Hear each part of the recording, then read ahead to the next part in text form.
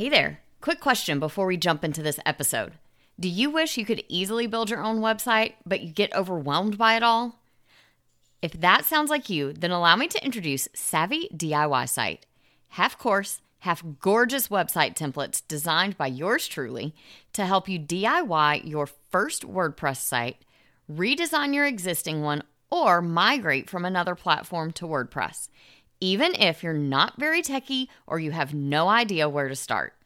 Forget spending hours figuring out the basics or feeling stuck with a website that doesn't really represent you.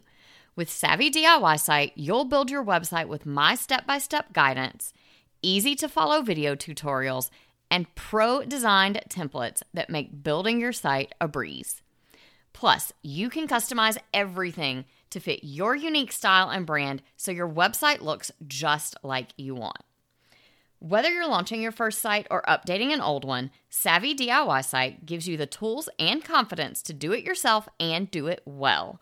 Join now and start creating a website you're proud to share. Visit savvydiysite.com to learn more and get started building your website today.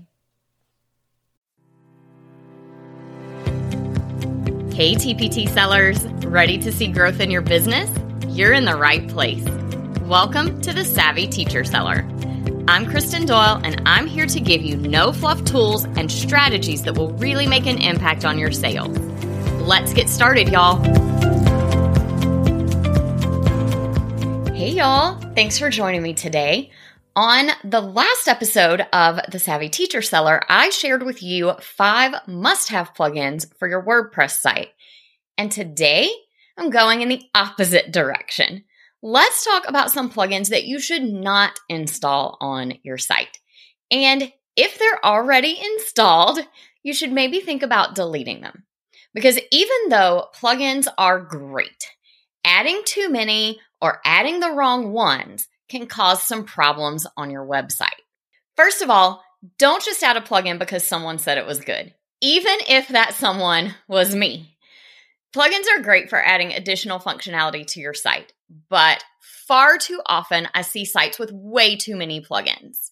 In fact, it is not unusual at all for me to log in for the first time to a site that I'm redoing on a VIP design day and see that they have 40, 50, 60 plugins active on their site.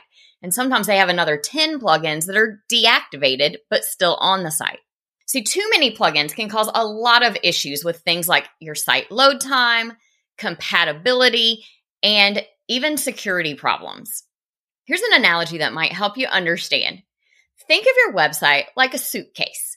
You're going on a trip, you're headed to the airport, and your plugins are kind of like all those things that you throw into your suitcase at the last minute. That extra pair of sunglasses, an extra sweater just in case it's cooler than you're expecting, your hair dryer because, sometimes the hotel hair dryers aren't very good. Those sorts of things. I'm not the only one who does that, right? Now, on their own, none of these things are bad. But if you add enough of them, you're going to go over the 50-pound limit and have to pay those heavy baggage fees. I speak from experience. So it's not that you can't add those last-minute things to your bag or that you can't add another plugin to your site. You just really need to think about them and choose what's most important and then leave out the rest. Here's some things to think about before you add any new plugin to your website. First of all, is this a reputable plugin? Is this a plugin by a reputable developer? Does it have lots of reviews? Is it compatible with the latest version of WordPress? Then ask yourself, is this plugin adding important functionality to my site? A lot of times plugins are there for our convenience as the site owner, and it really doesn't add any important functionality. There might be some better ways to get that function off of your website. We'll talk about some of those in a minute. Another question to ask is, do I already have a plugin with this capability? Because so many times we are not using all the features of the plugins we currently have, and then we add more plugins with those individual features to our site. And then lastly, how is this plugin affecting my site speed? Lots of times when I'm doing site speed work for clients, deactivating specific plugins can really speed their websites up. Now, with those questions in mind, Here is my list of top offenders, plugins that people usually don't need and that often slow down your website. First up, inactive plugins. If you have plugins that have been sitting deactivated on your site for months or years, and you don't plan to reactivate them and use them on a regular basis, then you need to delete them. Inactive plugins are just dead weight on your site. And they can even cause security risks because every plugin is another entry point into your site for malicious bots or even for hackers. So if you have any inactive plugins that you're not planning to reactivate very soon, go ahead and delete them. Now keep in mind, when you deactivate a plugin, you're retaining all of the content you created. And if you reactivate, that content will be there. Once you delete the plugin, that content does go away, so be sure that you really don't need the content that's in that plugin anymore. Next up is a plugin called Jetpack. This is a very popular plugin. In fact, if you are hosting your site directly on WordPress.com instead of a self-hosted site, they actually require you to leave this plugin installed. But every site that I have taken Jetpack off of has run faster as a result, even if that's the only change that I've made. Here are some functions that Jetpack serves on your site that you may need to use a different plugin for. Site security. Like I shared last week, I recommend WordPress for that. Jetpack is supposed to help with site speed, but it never seems to do a good job of it. So I would recommend using something like WP Rocket or some of the others that I mentioned in last week's episode. And then if you're on a paid version of Jetpack, you may be using it to connect to your Google Analytics or an anti-spam service or something like that. So you would just need to connect to those services in a different way if you're no longer using Jetpack. Next up, speaking of Google Analytics, you do not need a plugin to install Google Analytics. Plugins like Monster Insights, Google Sitekit, and others can slow down your website. In fact, Monster Insights is a pretty slow plugin that I do not recommend using. Unless you are heavily using those features right in your WordPress dashboard, you're better off to install the tracking code right onto your website, skip the extra plugins, and then when you want to see your analytics, just go straight to analytics.google.com to look at all of your data. Now, you can check out episode 8, where I talked all about Google Analytics for some more details about how to install it onto your website without a plugin.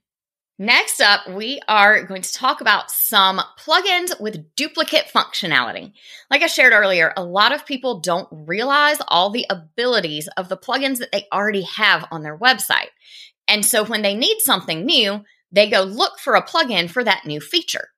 So before you install a new plugin, look at what you already have and make sure that you don't have a plugin that can already do this. Here are some super common examples. Header and footer code plugins.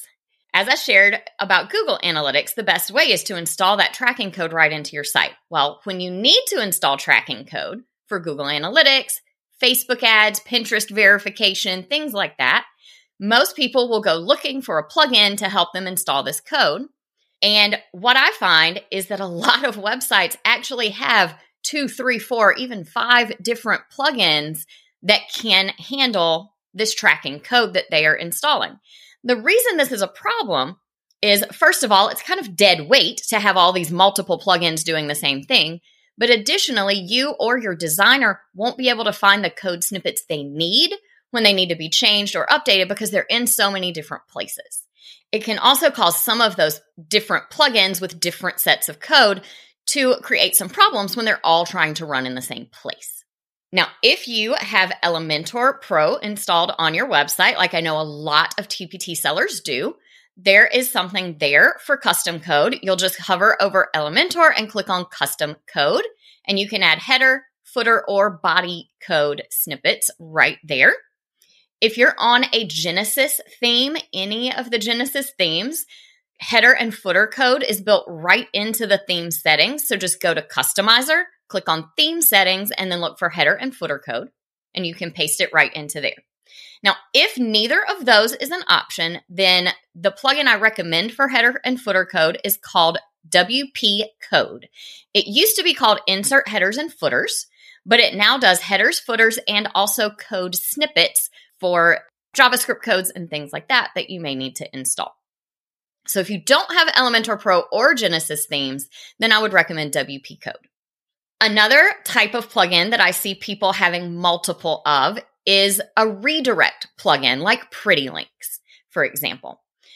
One thing people don't realize is that you can actually use any link redirect plugin to create pretty links. Just because it's not called Pretty Links doesn't mean you can't make them. In fact, all of the short links for my episode show notes are handled through the Rank Math plugin. So when I tell you to go to kristendoyle.co/episode 10 to see the show notes for this episode, I'm not using Pretty Links or any extra plugin. I'm just setting those up right inside my Rank Math SEO plugin.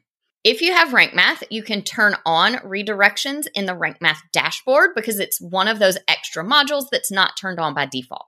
You can also create redirects and pretty links in Yoast Premium. You do have to have the paid subscription. In 301 Redirects, Redirection, and of course the Pretty Links plugin. Now, any of these are fine. But the mistake I see happening is that people have multiple plugins doing redirects, and they have redirects in all of those different places. Now, when you have redirects in multiple places, this can cause redirect errors. If you've ever seen a page not load, it takes a really long time, and then it will say error, too many redirects. A lot of times this is happening because there are redirects competing with one another, and your website gets overwhelmed and doesn't know what to do. And then the last category is if you are a person who has a page builder on your site, whether it's Elementor, Divi, Beaver Builder, any other page builder. There are dozens of functions that your page builder can do that you don't need an additional plugin for. I'm going to list off some of the most common ones for you. If you have any of those page builder plugins, you don't need a separate email opt-in plugin because you can create your email opt-ins using the forms in your page builder. Likewise, you can create pop-ups for those email opt-ins using the forms in your page builder. You can also create landing pages. So that would be a page that doesn't have your site header and footer. It's just a clean landing page for an opt-in right in your page builder. Like I shared earlier, you can put custom code into your page builder. You can also install custom fonts onto your site through your page builder. In Elementor, you go to Elementor and then custom fonts, and you can upload them right there. You also don't need a contact form because every page builder has a form builder widget, and you can create your content forms right there instead of installing a separate contact form plugin. You can also create sliders to put on pages, even pages that weren't built with the page builder. You can create shop widgets and any other number of widgets. So if you want to add any kind of extra widget functionality to your site, check your page builder first to see if you can do that right in the page builder that you already have installed. So that is your list of plugins you probably shouldn't have on your WordPress site. Today's action step is to log into your website, go to your plugins list, and see if you have any plugins that you should get rid of. Now, don't just delete them right away because, like I said, you might lose functionality and you'll lose the content that was in there. Instead, make a plan to move any important content or code snippets over to consolidate them into the plugins that you're already using, and then deactivate and delete those that you no longer need.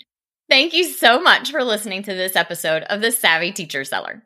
Once you check out your plugins and make a plan for cleaning them up, send me a DM on Instagram at kristendoyle.co and let me know how many plugins you're able to get rid of. I can't wait to hear. Talk to you next time. I hope you enjoyed today's episode. If you did, please share it with another teacher seller who would also find it helpful. For more resources on growing your TPT business, head to kristendoyle.co/TPT. Talk to you soon.